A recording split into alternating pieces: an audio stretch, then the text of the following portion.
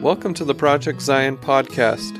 This podcast explores the unique spiritual and theological gifts Community of Christ offers for today's world.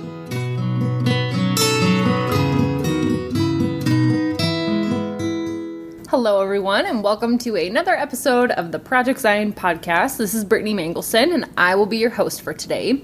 Today, we are bringing you an episode in our Chai Can't Even series, where we talk to young adults in Community of Christ. So today, we have on Caitlin DeStair, who we recently had on to talk about the Mom Project. We had her on a What's Brewing episode, but today she's going to be talking about what it's like to be a millennial in Community of Christ. So Caitlin, welcome back. I'm really excited to talk to you today and to just get to know you a little bit better on a personal level and to hear about your experiences with Community of Christ. Thanks. I'm really excited to be back.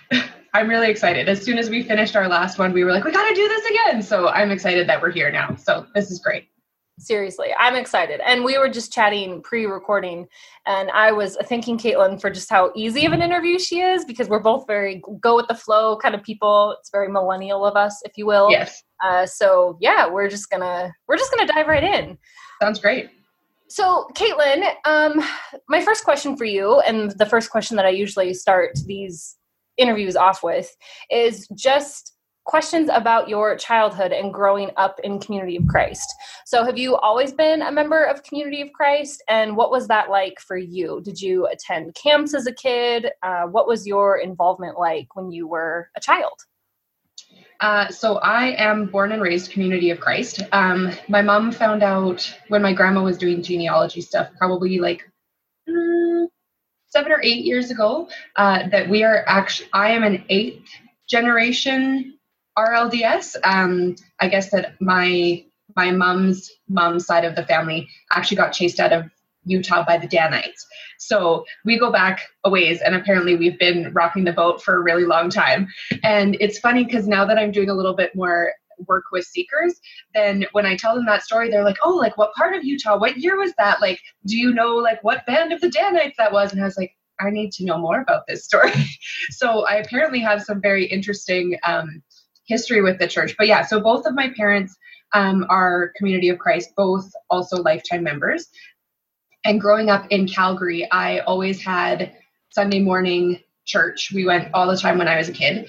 And my mom grew up in the church in a very small town in Alberta called Caroline. And so they would have traveling ministers that would go up there once a month and do a Community of Christ service up there. So even though they weren't close to like a permanent congregation, they still had Community of Christ, like mission work that happened up there.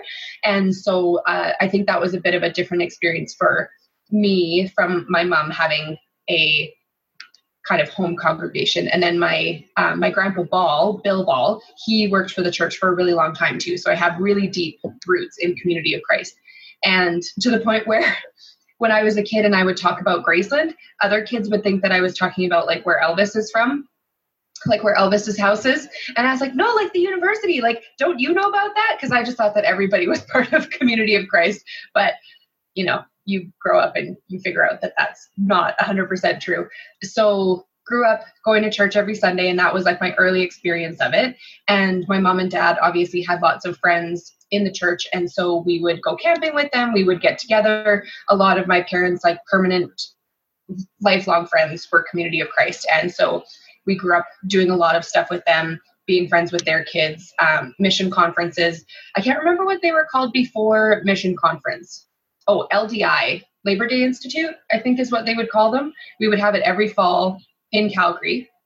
So we had a big enough house that all the other families would come and stay at our house. So that was really fun for us kids, because all the kids would stay in the basement or we camp out in the backyard. And so that was fun. And then when I was 8 and old enough to go to camps, I went to camp for the first time. And then I did camp all the way up. I became a counselor as soon as I could, because I thought that that was just the coolest thing ever. Then I've started being a director in the last few years, and I've been the camp nurse for a few years now as well. So I've just kind of been doing everything all over the place. So I know that this is a podcast and people can't see my facial expression, but when you started talking about the Danites, Your eyes went really wide. They really did. They like bugged out of my eye sockets even more than they normally do. I have really big eyes. So wow. What a family history and legacy. Yeah. So I'm curious, I mean, and I know that you said you didn't know a whole lot about that story, but did your family like literally flee up to Canada from there? I mean, is that when they... So my family from there, to my understanding, my family went from Utah to Montana. And so the area in Montana that's just south of Glacier Park, there's a whole stand of mountains and hills there, and there's an area called Reese Creek, and that's actually named after my great-great-great-grandparents, I think, on my mom's side. And my middle name is Reese after, like, that's a namesake for them. So they were in Montana for a really long time, and it's funny because my dad's side of the family is American, but my mom's side of the family has a longer American legacy than my dad's side does, because my dad's side landed in Canada and then came down to the States, whereas my mom's side of the family landed in America and then went west and then went north and then went to Canada. So yeah, so it's kind of all over the place, but they did land in Montana, and then my grandma's grandpa, I believe, was the one who came to Canada. So I still have family down there in Montana, but they're quite distant at this point. But I guess that he kind of like gave it all up to move to Canada. And so, yeah. Wow. What a story. Yeah. Real American pioneers. Yeah. Oh, man. So, Caitlin, I'm wondering, growing up in Community of Christ, how was that as far as congregational life goes? Were you mentored by other people? Did you see maybe women in leadership that, quote unquote, looked like you? Did you have an understanding that you were going to be engaged in the life of Community of Christ for the long haul? Do you feel like you were supported in what you wanted your ministry to look like? There's a lot in that question, so I'll try to unpack it. So, sorry about that. No, that's okay. In terms of seeing other people who ministered like me or who looked like me, my mom was actually one of the first 4 women ordained in Alberta. After ordination of women came through, she was actually pregnant with my older sister Whitney when she got pregnant, or when she got ordained. I just said she was pregnant, so can't be double pregnant. But anyways, so that was something that's come to mean a lot more to me as I've gotten older, because when you're a kid, you don't think about that there was a time where that didn't happen, because you can only really process your reality as it is. You don't really think about what it was like before. I remember asking my parents one time, just to put this in perspective, I asked them, when did life start being in color? Because like all the old pictures are black and white. So life used to be in black and white, right? And they're like, no, life was always in color. It was the film that was black and white.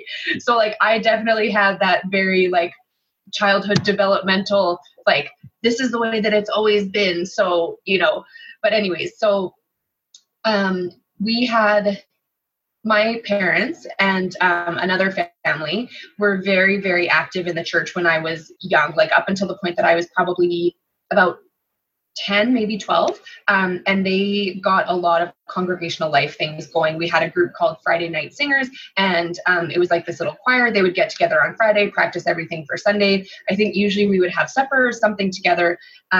We had Young Peacemakers Club. We had just like tons and tons of stuff. There was always kids stuff in the services. And that was a really, really great time for our congregation.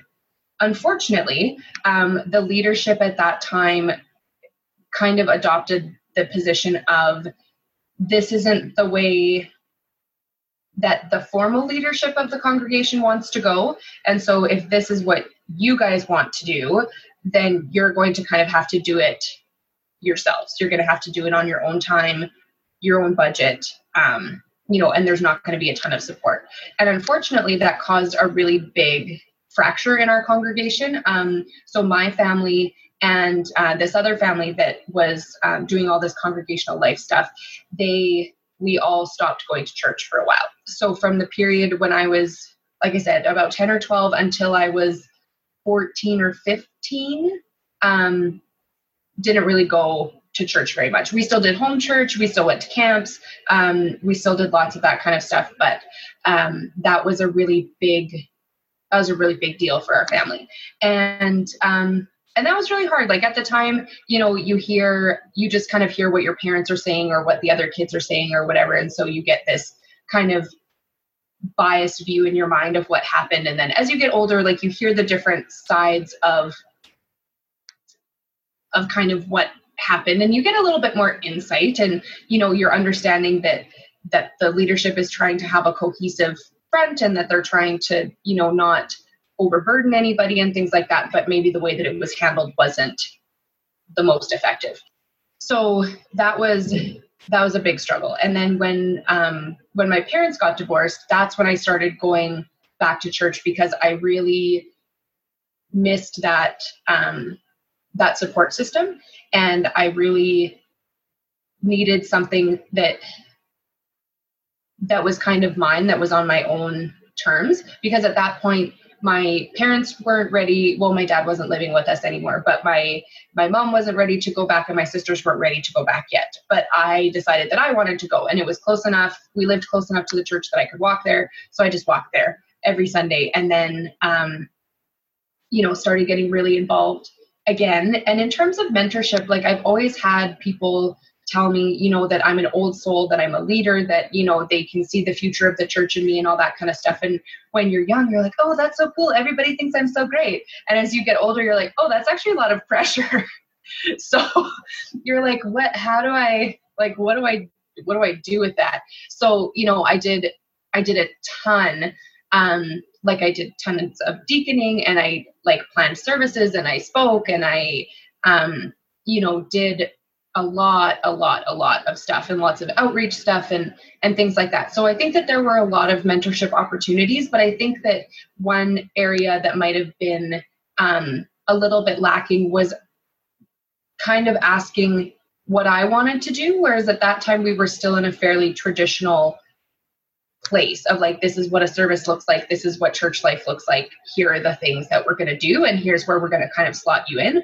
And so I started to kind of forge my own path of how things could look different. And I was really fortunate. We had some new families move to the congregation when I was in high school that had different and innovative ways to worship, and wanted to invent new and innovative ways to worship and have congregational life. So from those people, I kind of got some more mentorship, and felt a little bit more comfortable kind of doing things my own way, because I do like to do things a little bit differently. So yeah, I think, like I said, that there was a lot in that question, but I hope that I kind of answered some of it at least. No, for sure. For sure you did. I think it's interesting that you mentioned that people were telling you that they see the future of the church in your eyes. And at first it's like, oh, that's exciting, and I can get involved and do all the things. And then you realize oh, it means I have to actually do all the things, and there's a pressure that comes with that. And and if you're working in a congregation that has a more traditional model, and if you want to maybe break out of that, if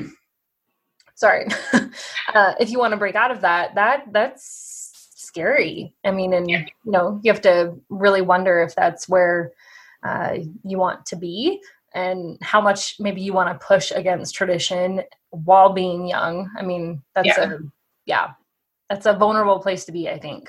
Totally.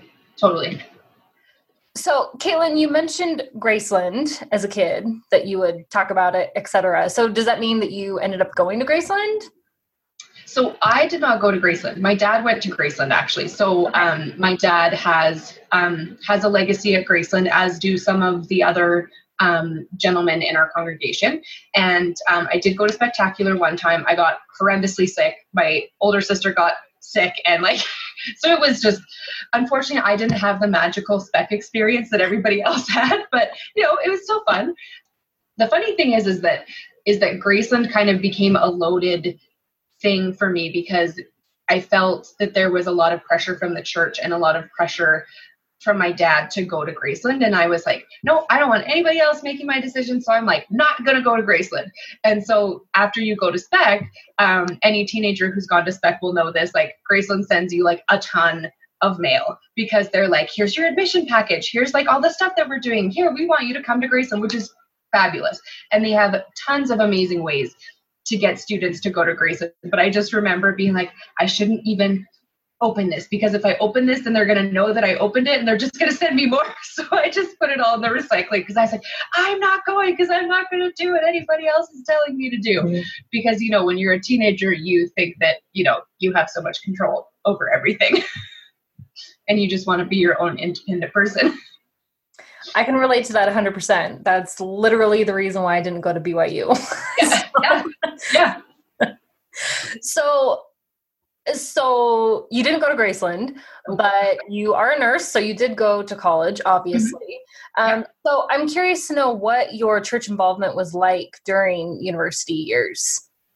Yeah, so when I was starting my university path, I actually started at the University of Lethbridge in political science because when I was in grade 9, I had a math teacher who told me that I was not good enough at math to ever make it in any sort of medical field at all. Because I wanted to be an obstetrician or a midwife or something like that. And he was like, no, that's just never going to happen for you. So I was like, oh, okay. Well, I also really like politics and like social systems and things like that. So I'll just go into political science.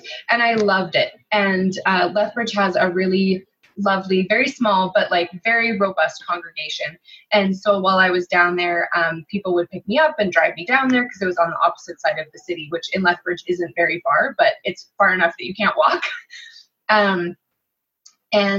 So I would go there every Sunday pretty much that I could. And then I was helping out a lot with the kids because at that time they had a lot of kids that were kind of like elementary, junior high type of age. And so that was really fun for me to be involved with the kids. Like we put on the Charlie Brown Christmas pageant and like we did other stuff with them and tried to figure out ways that they could be involved. And I got to do lots of singing and speaking and things like that, which was cool. So that was one area where nobody really knew me from like a day-to-day perspective. Like I'd gone to camps. I did a lot of camps with the pastor at the time and knew him very well. And he was very willing to just kind of let me do whatever. So that was a place where I got to really kind of explore how I wanted to minister. And then, so 2.5 years into that degree, I started university right in 2008. So right when the economy like completely took a nosedive. And so then when I was 2 years into it, they said, so the university has to make some cutbacks. The political science department is going to be hit really hard because it's very small. So they were going to kind of get rid of all of the specialty courses, the human rights courses, the international development, things like that, which is really where I wanted to focus my degree. So I was like, well, this isn't really going to work for me. So nursing had always been my backup plan, but I'd never really looked into it because I was like, oh, I'm not good enough at math. I'm never going to make it in, blah, blah, blah.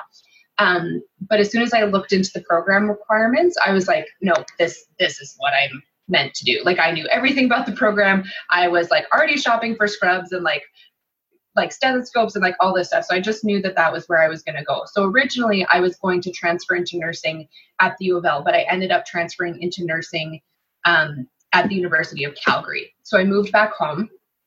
There was a year gap. So I worked for a year, did lots in the church at that time.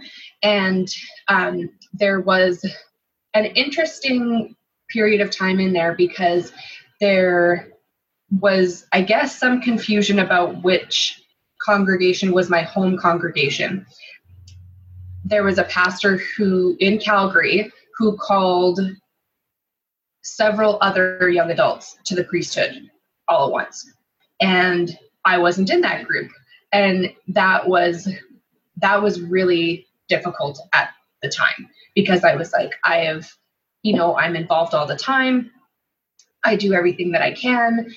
I have done camps. I've done outreach weekends. I've like done all this stuff. And like, why, that jealous side of you that's like, why are these other people getting called and I am not, and all this stuff. And so that was really hard. That kind of rocked me a little bit. But my mom and I had a really good conversation about it, and she did a good job of explaining to me that priesthood is not about recognition. It's not a reward. It's not something that you get after you put in your dues, sort of thing. Like, it's an additional call to serve. It's calling you to then go above and beyond what you've already done.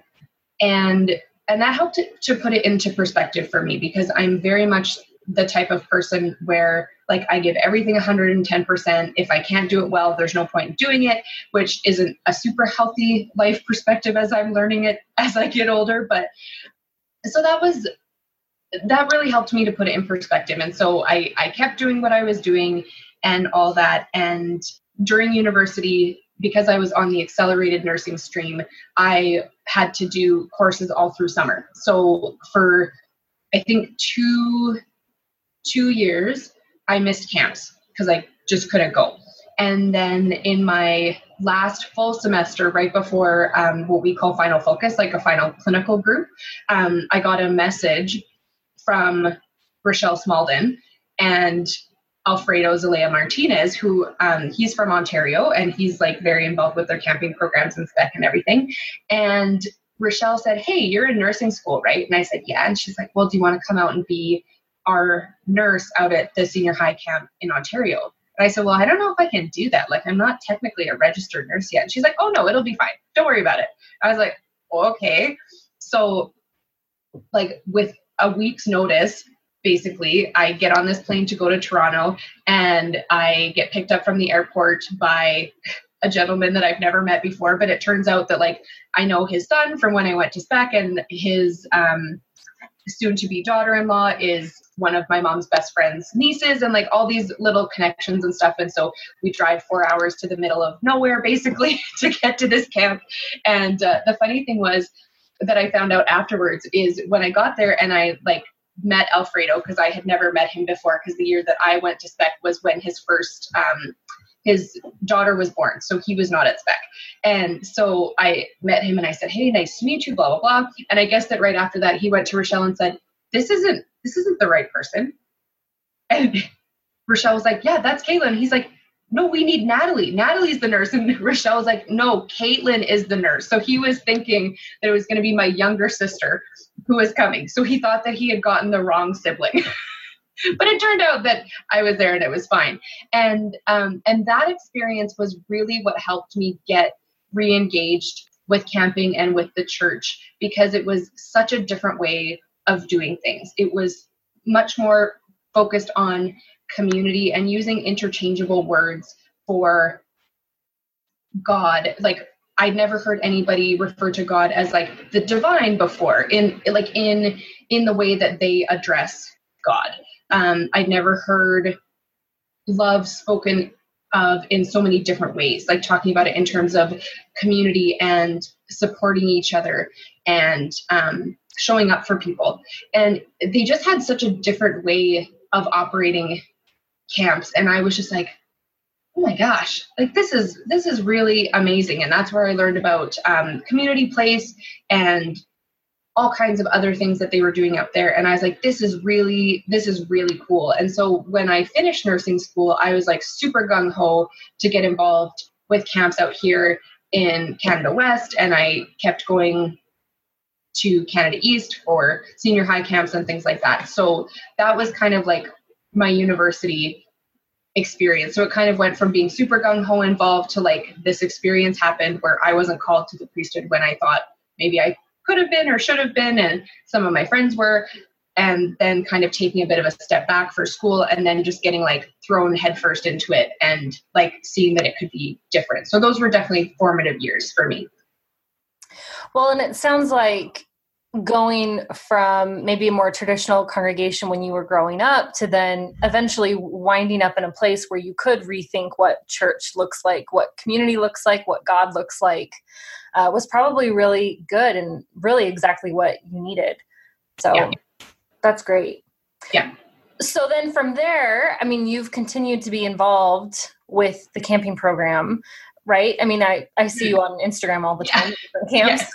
Yes. Yep. And so talk to me, I guess, a little bit about the camping tradition in Community of Christ. Like, why is it meaningful to you? I don't want to say like more than a traditional worship service or less than a traditional worship service, but just why do you find value in the camping experience? Yeah. What's been very interesting about my camping experience is being married to someone who did not grow up with very much religious background at all, especially not in Community of Christ, is I've had to kind of learn how to explain it, which it's very difficult to explain. I think that why camps are so valuable is because you get this like little cluster of people together for like a week or 5 days or however long it is. And you're just separated from everything else. And you really get a chance to be present with each other and explore life in a way that is so different from when you are in a group of people that's not there intentionally. Like, I think the intentionality is really important about camp too, because everybody's there because they want to be there. Like, maybe for some of the kids, like their parents told them they were going to camp, but at the end of the day, the kids hopefully know that they're going to have fun. And so they're like, okay, cool, let's go to camp. It's going to be great.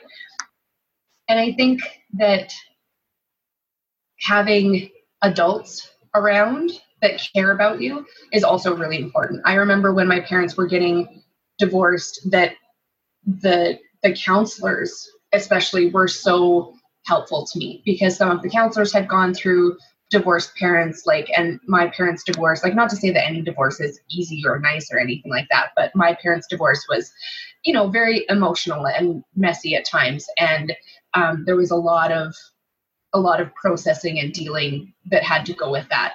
And I found that the counselors were some of the most invaluable people in my journey, because they were able to actually give me advice of how to deal with that, and just how to be a teenager in today's world. But also it's a really tangible way, I think, for people to give back. I think that's another thing that's really appealing about camps, especially for adults, because it's a way to give back. Like, yes, it's a huge cost of time and energy and all of that, but it's a really easy way to give back and see kind of the fruits of your labors. And camp is where I really truly experienced the feeling of God, I guess I would call it, because we had one closing service where we kind of did a spirit walk in the woods at camp. And I kind of said, when I drove into camp that week, I kind of said a little prayer, and I was like, okay, like, if this is really real, because I've been really struggling, like being a teenager, first of all, and then second of all, like your parents are getting divorced and like all this other stuff. And I just said, if this is really real, like if you're really up there, if you're really looking out for me, like I'm open, but I need you to show me. And so as we were doing this spirit walk, I remember the last station was where one of the staff members washed our hands, and it was symbolic of like, washing away your sins and what, like, things that you wanted to get rid of, was the way that they specifically put it. Like, we're washing away things that you want to leave at camp. And so I just remember thinking about, like, I want to leave like all this pain, all this frustration, and all of these negative emotions here. And I remember, like, I just had this feeling of like fullness and like vibration in my chest for like 2 weeks afterwards. And that's where I really felt the Spirit for the first time. And I think that it's really, really, really difficult to get that same experience when you're just in kind of regular life, because you're just not tuned in as much. I think that the campgrounds that the church owns, or like any place that has kind of a spiritual legacy, or is kind of a sacred place to people. I guess that the Irish call them thin spaces. So they're places where the barrier between us and whatever's on the other side is thinner. And I think that campgrounds are often one of those thin spaces. And because you're kind of unplugged from the rest of the world, it's a lot easier to tune in to what's going on. And it's a lot easier for you to be reflective. And when you're around people who are also looking for the same thing, it's a lot easier, I think. And also camps are just really fun. Like camps are so fun and you just get to go and be nutty. And I just have this personality. I really like being loud and I don't mind, being a little bit crazy and, getting things done and looking like a fool just so that the kids feel comfortable looking like a fool. And camp is really what taught me those things. And it's so hard to put into words, but the people that you meet at camp, you just connect with them at a deeper level, I think. And you leave there being better friends than you would have if you had spent like the entire year together at school almost. Like I remember thinking that like, oh my gosh, there's so much to cram into camp. Like it's only 5 days and so much pressure. But I might not know what my camp friends' favorite Subway sandwich is, or I might not know what kind of like what their favorite color is, but like I know them. Like I just know them in a different way. And it's a really long-standing tradition in the Community of Christ. And honestly, I think that it's the best thing we do. I think that retreats and camping are the best things that we do. And that's something that's so near and dear to my heart that's just so important to me. Like that's one thing that like I will never let go of. Like I will fight to the death to make sure that we still have that. There's a lot to unpack in that response. I loved it. And it reminded me, I recently, and I even hesitate to bring this up because I can't remember who said it or exactly what they said, but basically they took the hours of togetherness in a traditional reunion setting and compared that to the hours over a year in worship setting in a regular run-of-the-mills congregation.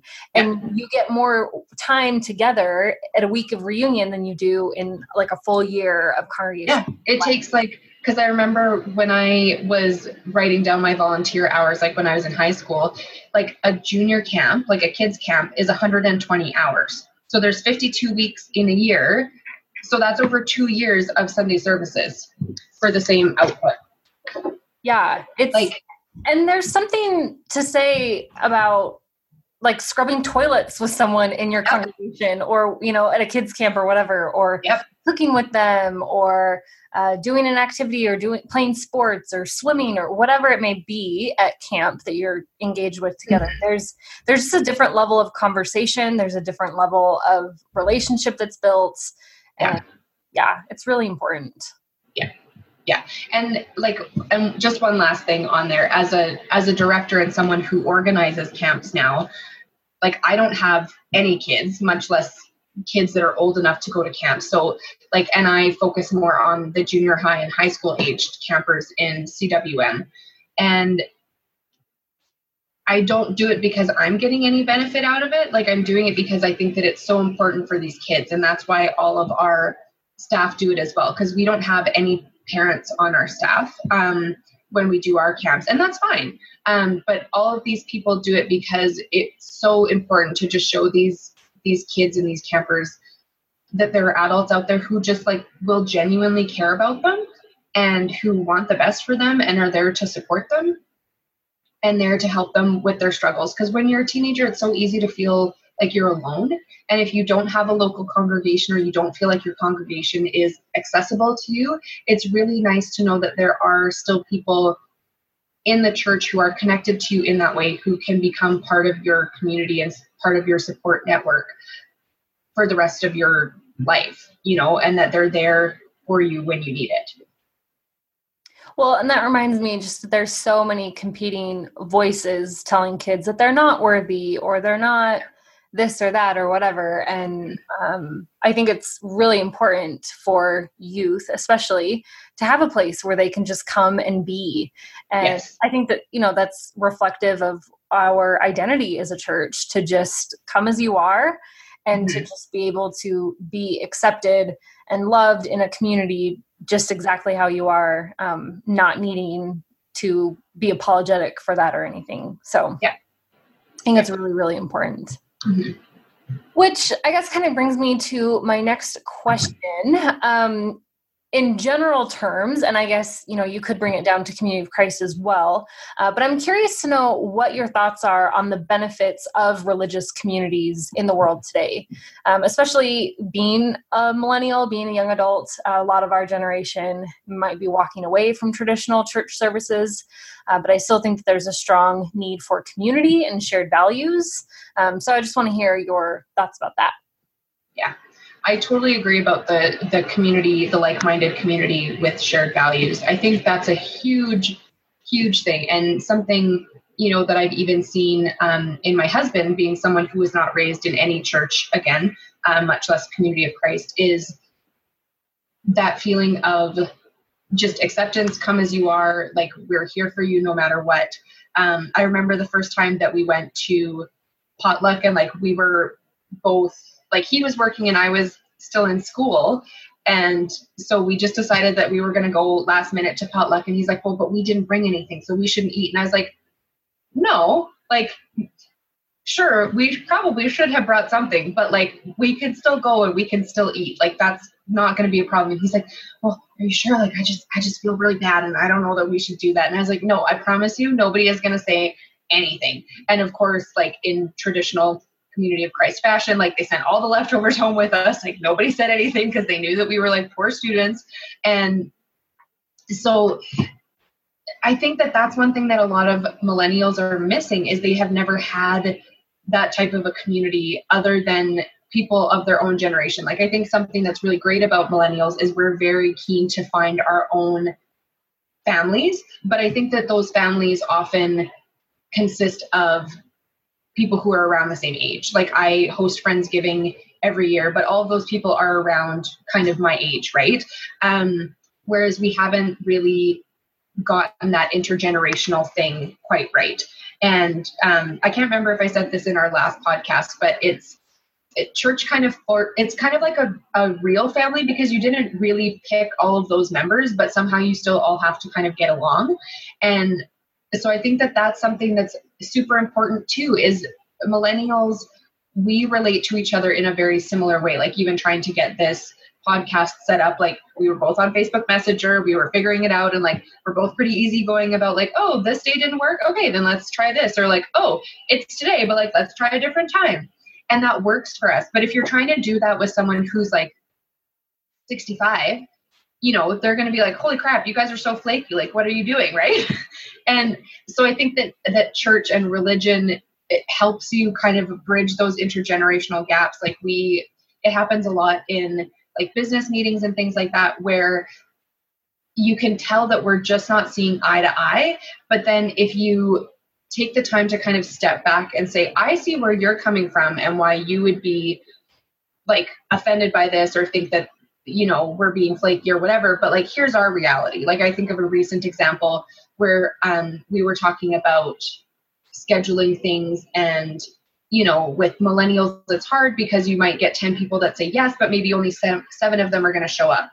And somebody was like, well, if you say you're going to be there, then like, that's your word and that's a promise and all this stuff. And it's like, yeah, but we get like a dozen invitations to stuff every week, and we work a ton, and a lot of us have young kids. And so some days, just the day of, you're like, I'm really tired and I just really don't want to. And then this older person was like, well, why don't you just like get a babysitter or whatever? It's like, you have to pay a babysitter minimum wage, which in Alberta is $15 an hour. So if you want to be gone for 2 hours, that's an additional $30 on top of whatever else you're going to be doing for this activity. You have to find someone that you trust. Are they going to be available? Like just all of these things. And then this person was like, oh, yeah, that would be difficult. Like when I was a young mom, like we just had people that would come over to our house and just like do it. And it's like, yes, that's probably when families could survive on one income and live pretty well. So the moms weren't necessarily, working odd hours. And especially for me being a shift worker, it's like, yeah, try and figure that out. So it's just different life experiences. So I think that's one thing that's really poignant about religious communities, is that it's not necessarily people that you pick, and it's an intergenerational group. I think the community in general is super important, but I think that diversity in community is almost as important. I think that one of the most valuable things about church is I've always had interactions with people that were significantly older than me. right? And so I've just grown up relating to people who are 40, 50, 60 years older than me. And when you're little, you're just like, oh, hey, grandma so-and-so, you're not really my grandma, but I call you that, and then as you get older, you start to have more of an adult relationship. And sometimes it's a bit harder because you aren't seen as an adult in everyone's eyes. Like, you're still seen as that like little baby that they've known their like my entire life kind of thing. But then my mom and my stepdad are like, oh, they still see us as children too. So it's really not that big of a deal. But yeah, you're just kind of forced to deal with these people and to figure it out. And I think the other thing is that you're constantly reminded that there are things that are bigger than you out there. And I think Community of Christ is very good at that. There are so many things that Community of Christ does that pulls our attention to issues in the world. Like, I think about world hunger. I think about World Service Corps. I think about World Accord, like all of these different things that pull your attention to, hey, we've got it pretty good here in North America. We've got our issues, don't get me wrong. But like, remember that there are these other things too that are important, and just tying you back into the global community. So I think I've never gone to another church. I don't know if other churches do that as well. I'm very hopeful that they do. But that's one of the things I think is so great about Community of Christ, is that it keeps pulling our attention back to like our global ministry and our global commitment to be a world citizen. And church is a really good way to link people into that, into something that's bigger than themselves, which I think that millennials want to have purpose, and they want to have a goal, and they want to have something that they can work towards. And churches in the past, don't get me wrong, I am as sketched out by many, many church things and church affiliated like charities and things like that. Like, I'm very, very wary of those, because there have been a lot, and there still are a lot, who do not have completely altruistic intentions. And the Christian church has done a lot of harm in the world, historically, and still even today. And that's not something that we should ignore. That doesn't mean that we should also paint all Christian churches with the same paintbrush, but it's something that you do have to be diligent about. And I think that's one huge reason why a lot of millennials have kind of stepped back, because they see Christianity in general as this bad thing in terms of LGBTQ rights and recognition, and abuses of power in developing nations, and like and like all of these things. And so I think to those people, I would say a lot of bad things have happened, and a lot of bad things still are happening. But there are some really good churches out there. And there are lots of really good people in those churches. And so you just kind of have to find one. And Community of Christ is one of them. Like, we still have our growing pains. We still have things that we need to do and need to work on. But I think the Community of Christ is one of the good ones, because one of our basic values is the worth of all persons. And I don't think that you can go very wrong when that's kind of one of the tenets that you're working with. So, Caitlin, I love that you brought up the intergenerational aspect of the church. I think that for me, that was honestly one reason why I still wanted to be engaged in church life after I found Community of Christ. But it's not necessarily something that I think I could have articulated. But in thinking about it, I wanted my kids to be able to have a community that wasn't just their school, or wasn't just our neighborhood, where we live in a suburban town that everyone is basically my same age. The kids are all their same age. I think that generational diversity is really important. And especially when we're talking about, hard issues like church policy, and are we going to take a stand on certain political actions that are happening, or, just topics? How do we discuss what the gospel means in the world today? That conversation changes when we cross generational gaps. So, that's something that I hadn't really thought about much, But I really do think that that was part of why I wanted to be engaged in church life, because when you think about it, or when I think about it, I can't think of other communities that do that in the same way that church does. Yeah. Maybe that'll look different going into the future, but I think for right now, it's really important. So yeah, I totally agree. So my next question is shifting gears maybe a little bit, but I want to know what you think the hardest thing about being a young adult in Community of Christ is. Oh, so I just talked about how great intergenerational stuff is, but it's also probably the single hardest thing about being a young adult in Community of Christ right now. I think part of that is because there are not a lot of us. We are a small but mighty group, I think, but there are not a lot of us. A lot of us have left the church for whatever reason, or just aren't there as much.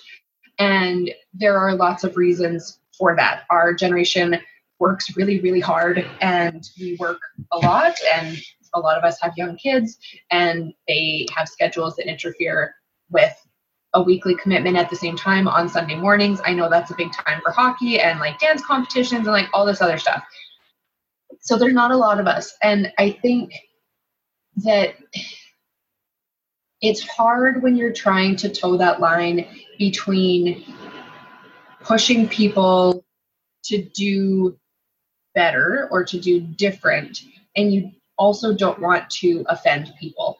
And that's something that I feel really strongly about. I don't think that it's okay to just go in and stir up the pot for the sake of stirring up the pot. I think that if you're going to go into a situation and be sensational and try and get people to see things a different way, I do think that it's really important that you have the right approach about it, and that you are understanding and tactful and kind about it as much as you can be, because nobody likes being told what to do, and nobody likes being ordered what they're supposed to be doing. So I don't think that it's good for young adults to go in and have this, what seems to other people to be a radical message, and just be like, this is the way it is, and like, if you don't like it, then you can lump it, kind of thing. Not saying that most young adults are doing that, but I think that that line is very, very fine, or it feels very fine in my mind, at least. And I remember there's been a few times that we've had discussions in our congregation or something, and I'm like, oh, can I really say this? And I don't know, like, is that too controversial? And at a certain point, I don't really know when it happened. It probably has been within the last like 4 or 5 years, in amongst us transitioning out of our Ranchlands facility into our temporary building and getting some new leadership in there, and the demographics of our congregation changing a little bit. I think that's when I started to feel a bit more comfortable with kind of being a bit more honest and transparent. Like, I remember when we were talking about World Conference 2016, when the cohabitation proposals were going before the World Church, and we were talking about all different aspects of it. And I was like, you know what? I'm just going to say it. And so I said, the hardest thing about this for me is that it really all comes down to sex. And some of the older people looked at me, and I was like, no, really, it does. Because essentially what this policy is saying is that if you're declaring to the world that you are having sex with someone, aka you're living together not in separate bedrooms, that's the only thing that makes it different than being in a married relationship. You're just publicly declaring that you're having sex before marriage. And they're like, oh, no, it's all these other things too, and blah, blah, blah. I'm like, no, because the same person, if you put it in a different frame, the same person could be having sex with multiple different partners, but because they're not living with any of them, then nobody can comment on it, right? Because that would be taboo and an invasion of their privacy. But then if this person comes out and announces that they're living with one person, it doesn't matter if they've bought a house together, it doesn't matter if they're engaged, doesn't matter if they've lived together for more than 6 months, which in Canada means that you're common law, which means that you have the same rights as a married couple in the eyes of the law. Like, you're just declaring that you're having sex with this person, and that's all that changes it. And I remember like several members of the congregation were just like staring at me with these giant eyes. And then someone came up to me afterwards and they're like, there would never be any judgment on you if you were having sex before marriage. It's just that, you know, the optics of it and all this stuff. And I was like, okay, sure. Go ahead and tell me that. And cohabitation is a totally different issue that we could talk about forever. But like, that's just one of those examples where it's hard to be that person that's kind of giving that bit of truth. But I feel like that's kind of where our generation is poised to kind of make a difference. And I remember in the process of selling the church, there were selling our church building, not actually selling the church, just to be clear about that, selling the physical building. I remember I felt really compelled to get up and just say, I don't want this building to be my problem in 15 years when we have to sell it because we've incurred so much debt by trying to keep it. And just being like that point blank about it. And that's really, really hard. And I have always been, I'm a pretty confident person. I like to think that I'm well-spoken and I'm fairly intelligent and, you know, I don't mind ruffling some feathers. But I think for people who aren't that confident and who aren't that secure in themselves and in their community either, like in their congregation, I think that would be an impossibly difficult situation to be in. So I think that that's probably the hardest thing, is that we're in a position where we kind of need to be truth tellers and we kind of need to be reality checkers, but that's also kind of an unfair position to be in, is to call people out and say, hey, this model that you had for what you thought the church was going to be in 30 years, well, we're 30 years later and it's not working that way. So we have to change what we're doing. And I'm very, very lucky to be in a congregation that is mostly open to that, and the leadership is open to that, and the leadership is really interested in what I have to say and what other young adults have to say, because they truly recognize that we are the future, for better or for worse. And in order to keep us engaged, they have to listen to us, right? Because my parents' generation has inherited the church from their parents' generation and tried to slowly but surely kind of change things along the way. But I think that my parents' generation is very aware that there are a lot of problems that they, not necessarily problems, but things that they need to fix or change or rework before we inherit the church, because millennials are not willing to inherit something that is so different than what we would want it to be, if that makes sense.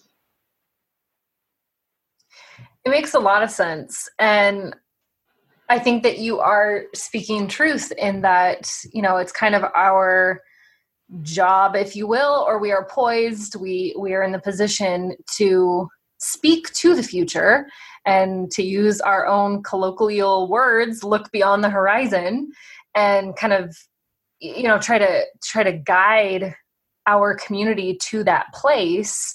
But it brushes up, it's hard. It brushes up against policy, it brushes up against culture, it brushes up against tradition, and having to be the person that is speaking to those things and maybe saying, is this really benefiting us? Is this doing more harm than good?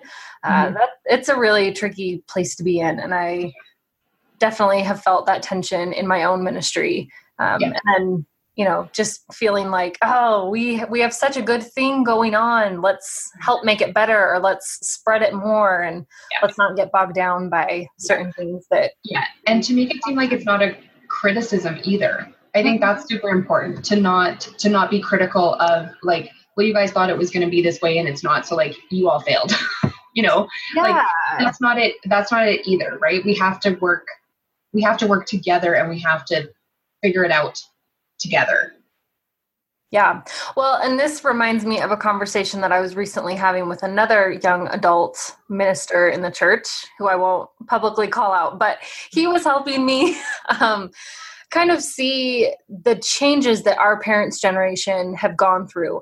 And on some level, I know this, like I really have tried to get to know Community of Christ and to see the changes over the last several decades. But then we started naming all of these things that their generation has had to work through. And it really made me stop and kind of pause my millennial angst for the church, because I was able to say, okay, they actually have done a lot of work. And I know this, again, I know this on a very intellectual level. But again, just kind of spelling it all out and seeing the cards that they were handed with and knowing the impossibly hard decisions that they've had to make. Not that I mean, maybe I sound more angsty than I am, and I'm not, but I was telling this friend, I want us to just be able to get along and to not get blocked. Like, I hate it when mission gets blocked by policy that is maybe outdated or tradition or, all these things that I've named. And I just am kind of like let's just bulldoze through it and we'll clean it as we go. Yeah. And that's not always a helpful approach. No, so that's my own weakness. But I was able to understand maybe some of the hesitancies, or I guess the wisdom in maybe slowing down when you look at the larger picture of where the church has been and then where we're going. So it was a good conversation for me to have, because he was kind of like, okay, Brittany, but also look at what the church has been through. And it's like, I know this, but still. Right. But I still just wanted to keep going forward. And I so identify with that. I'm like, okay, we could do it. So why aren't we doing it? Can we just do it? Oh man. Yeah. I can definitely have that attitude as well. And I think when I'm at my best self, I'm able to just slow down and breathe and chillax a little bit. But every once in a while, I'm like, we must do the thing because this is unjust, and we must abolish this, and we must, Patience is not one of my God-given virtues at all. Yeah, it's not helpful. Whenever someone has described me as patient, like, sometimes in, like when you're doing like group exercises, like I think especially at camp where you're like, find someone who you would describe as patient. Whenever someone picks me, I'm like, really? Really? You picked me? Because I don't think I'm that at all, but thank you. And I don't know if anyone has ever picked me in a situation like that, because everybody knows that I'm not patient. No. I want to just get to the end goal immediately. And it's not helpful. No. And another thing that I have to keep reminding myself is that we are a global church. And so what feels very unjust to me in the United States or in the Western world might be, somebody in a different part of the country might see it very, very differently from me. Yeah. And what I see as an injustice, they see as a justice issue. And maybe whatever policy or discussion that we're having, maybe they see it as protecting the most vulnerable. I mean, I know that in the conversation about intoxicants and priesthood, I mean, that was one of the things where different worldviews of different people, it wasn't even a generational thing. It was a where are you from thing that really caused a lot of that debate and conversation, because the way that somebody in a certain part of the world sees it is different from the way that somebody else in a different part of the world sees it. And so, community is hard. It is. It is hard. It is hard. But I guess bouncing off of that, what gives you hope for the future? I mean, we've kind of talked about the things we really like and then things that are frustrating and then moving us into the future. What gives you hope? I think that what gives me hope is, first of all, like doing camps and seeing some of the up-and-comers. I feel like such an old person when I say that, because I've always had people telling me that, like, oh, the future of the church is in good hands because you're here. And I'm like, that's so much pressure. But anyways, no, but I do see these kids coming up. And what I've come to realize, and I think that maybe the older generations would benefit from this as well, is I've come to a more realistic view of who is going to stick around and who is going to be a leader and who is not. And that group who's going to stick around and be a leader is much, much smaller than the entire pool. And I think that that's true of many groups, but the kids that we're getting at camps now aren't church. They don't really have a local congregation and aren't really involved in local congregational life. And so I don't think that they're necessarily going to be the leaders of tomorrow, but there are some kids who I'm like, yeah, you're totally going to be there. You're going to do it and you're going to be awesome. So that's one thing that gives me hope. Another thing that gives me hope is the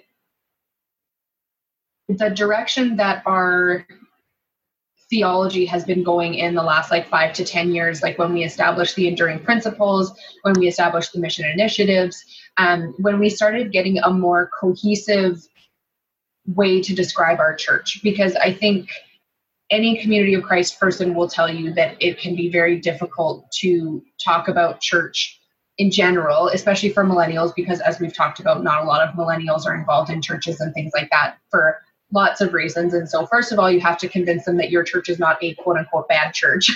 And then second of all, you don't fit under Anglican or United or all of these things. So you kind of have to explain it a bit more. And so I think that that's one thing that's been really helpful, is it's helped me understand the church a bit better.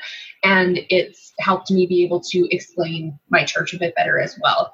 And the ultimate reason why that gives me hope is because the more that I learn about our church and where the theology is going or where the doctrine is going and things like that, the more that I am reaffirmed that this church is what I hope it will be. And I understand that there's always a bit of a disconnect between theory and practice. As a nurse, you go through nursing school and they're like, this is what being a nurse means. And then you're actually a nurse and you're like, I never write down my nursing theory ever. I don't write down my care plan. I just do it as I do it. Right.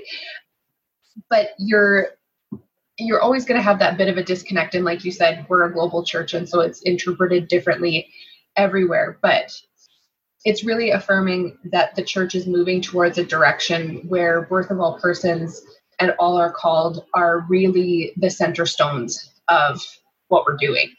And the 9, of course, I'm not going to say this right, but the 9 tenets of scripture interpretation, when I learned, or the use of scripture, when I learned those, when I was in my priesthood courses, I was like, this is so great, because it's talking about how you don't use scripture to harm, and it's important to put it in context of the time and the culture that it was in, and all of these different things. And I'm like, we have this in writing? That's so amazing, because that's what I've always, these 9 things are what I, how I feel about scripture, but I didn't know that that's how the church at large, or the direction from World Church is to use scripture, right? Because that's one thing that I've always been really, really, I don't know if passionate about is the right way, but I've always been very,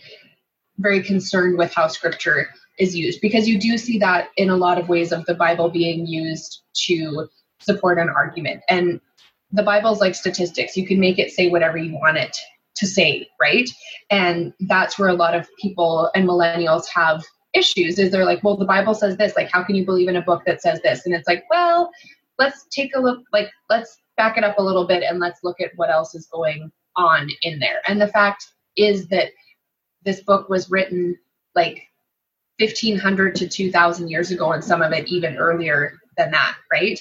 And we look at, we talk about outdated policies for the church, even policies that are 25, 30 years old aren't really applicable anymore, right? So you take a book that's 1,500 to 2,000 years old, some of it older than that, of course there are things that aren't going to be relevant anymore.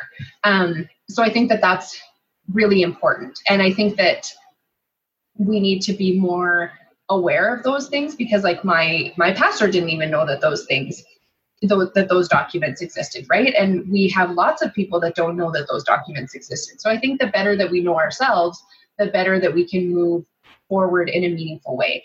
And the ultimate thing that gives me hope for our church is that it's slow and it's very subtle, but I know that changes are happening.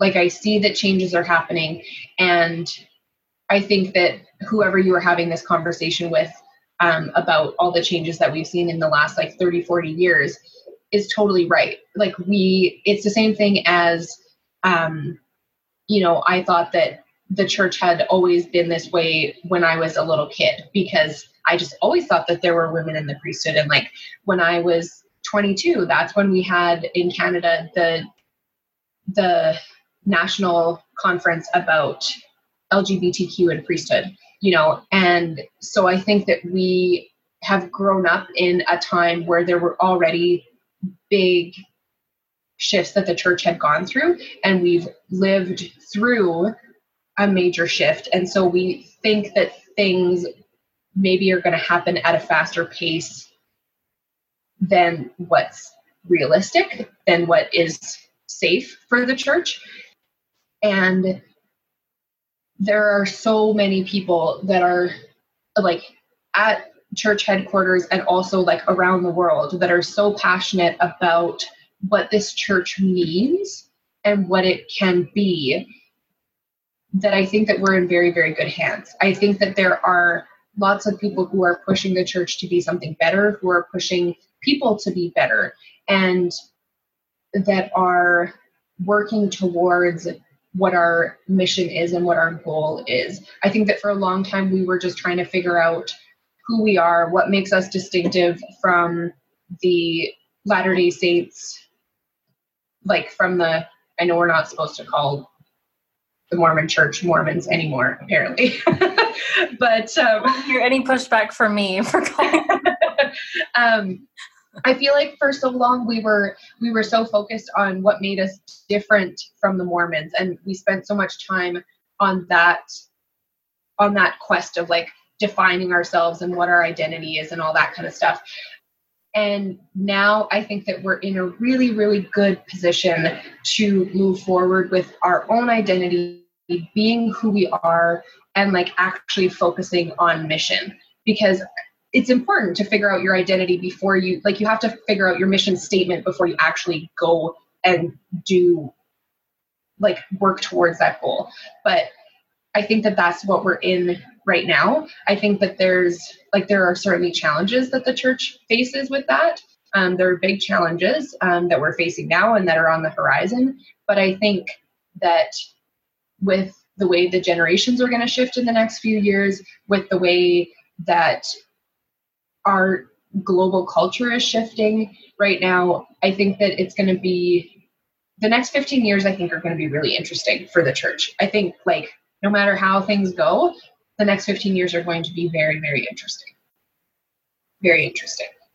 Yeah, I agree. And I, just want to reaffirm some of the things that you've said. I know that when I was first encountering Community of Christ, I was really drawn to the process of how change happens and the process of how revelation happens and how policies are changed and how people have a voice.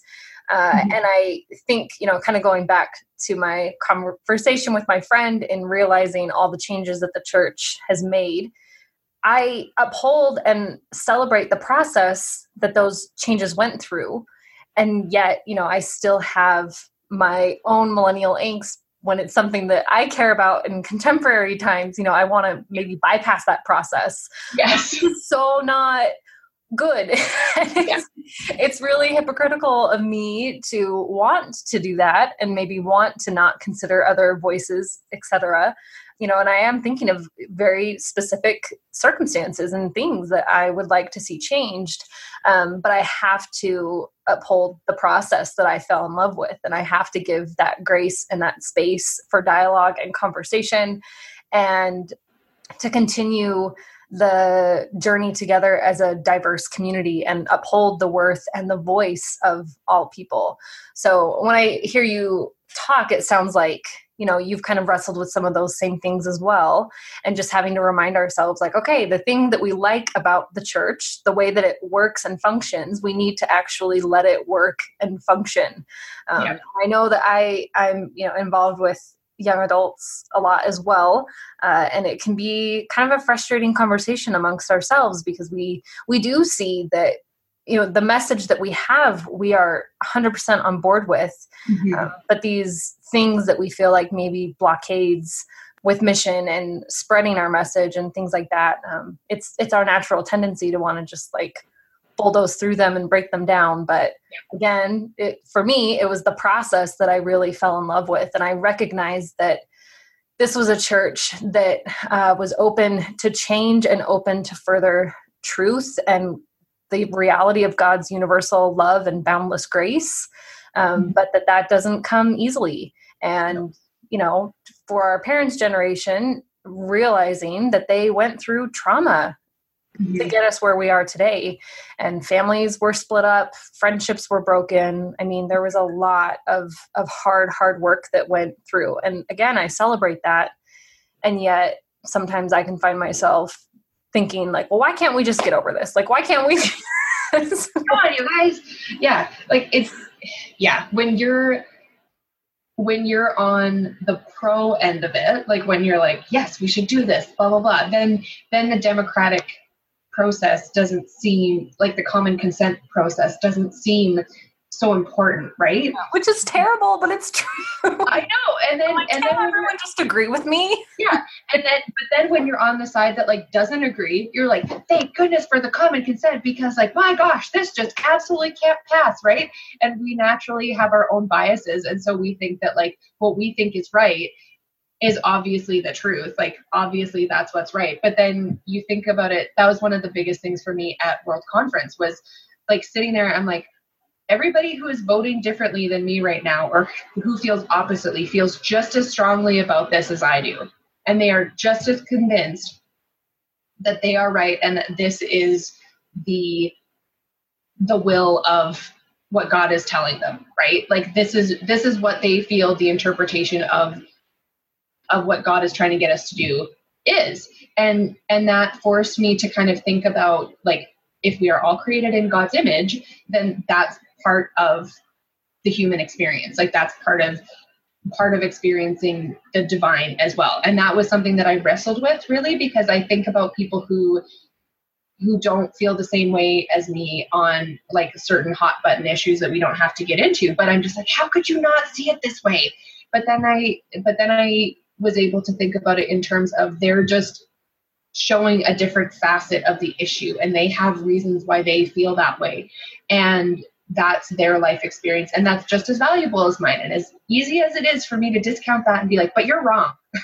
Like, obviously my way is right and you're obviously wrong. That's, like you say, that's not a good way to look at it. And it's not good to bulldoze, but it's so hard because you just wanted to go faster because you're like, no, obviously this is the way that it should be. Yeah. And I just wonder, I mean, it'll only be a matter of time before I'm like, whoa, church. We right. explain this. Right. I mean, this is too much. Eventually. Yeah. This is too much. So, Caitlin, this has been a great conversation, and I am 100% sure that we could keep talking about this forever. All the things, yes, for literally ever. Yeah.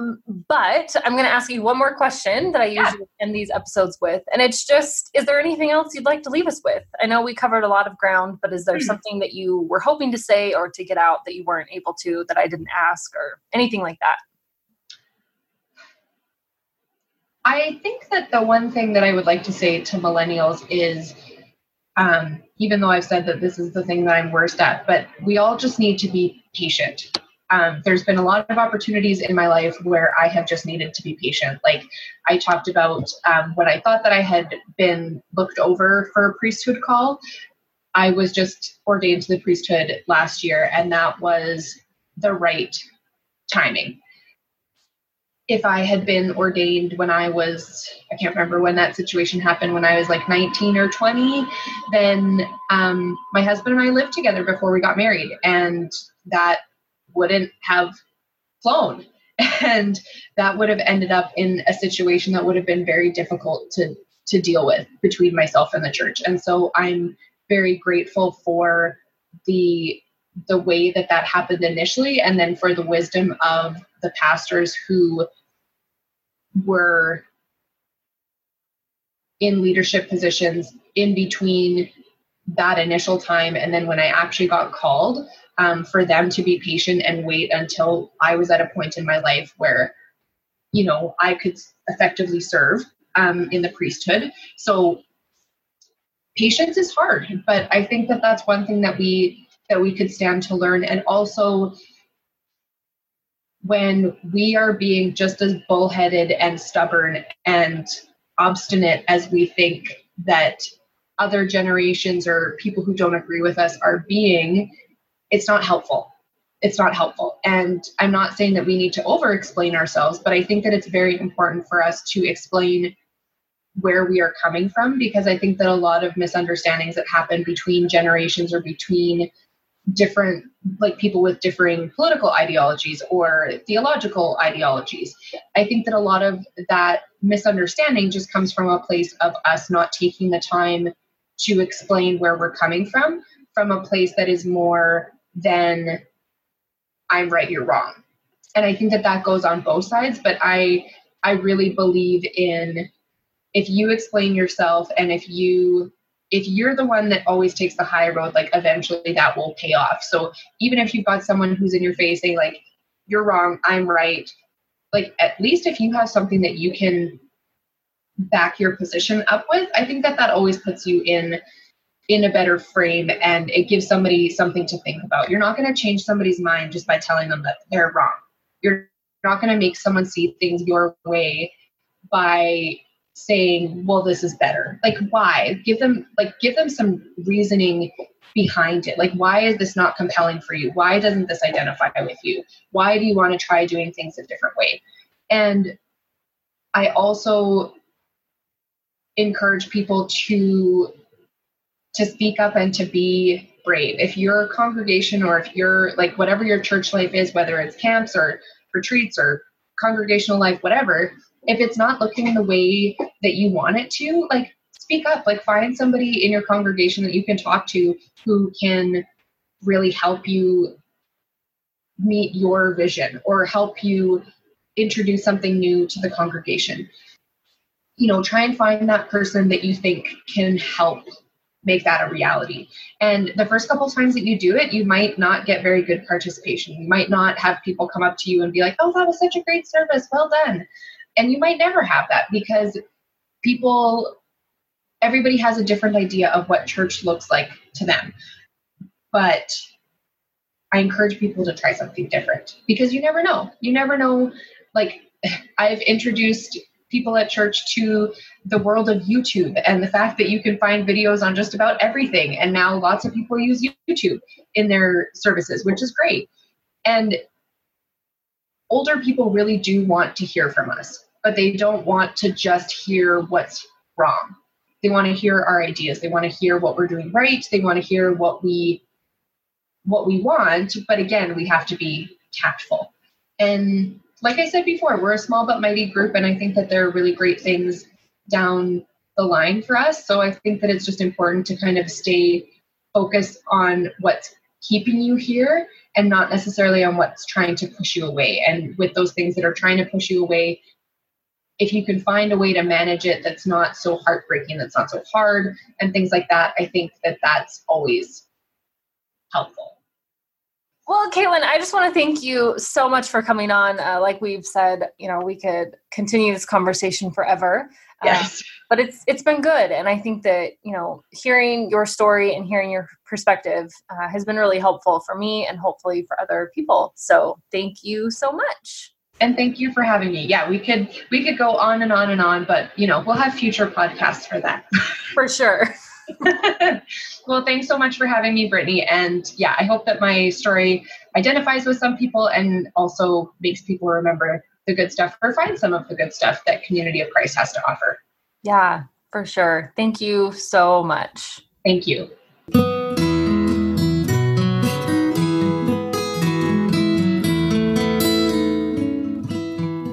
Thanks for listening to Project Zion Podcast. Subscribe to our podcast on Apple Podcast, Stitcher, or whatever podcast streaming service you use, and while you are there, give us a 5-star rating. Project Zion Podcast is sponsored by Latter-day Seeker Ministries of Community of Christ. The views and opinions expressed in this episode are of those speaking and do not necessarily reflect the official policy or position of Latter-day Seeker Ministries or Community of Christ. The music has been graciously provided by Dave Hines.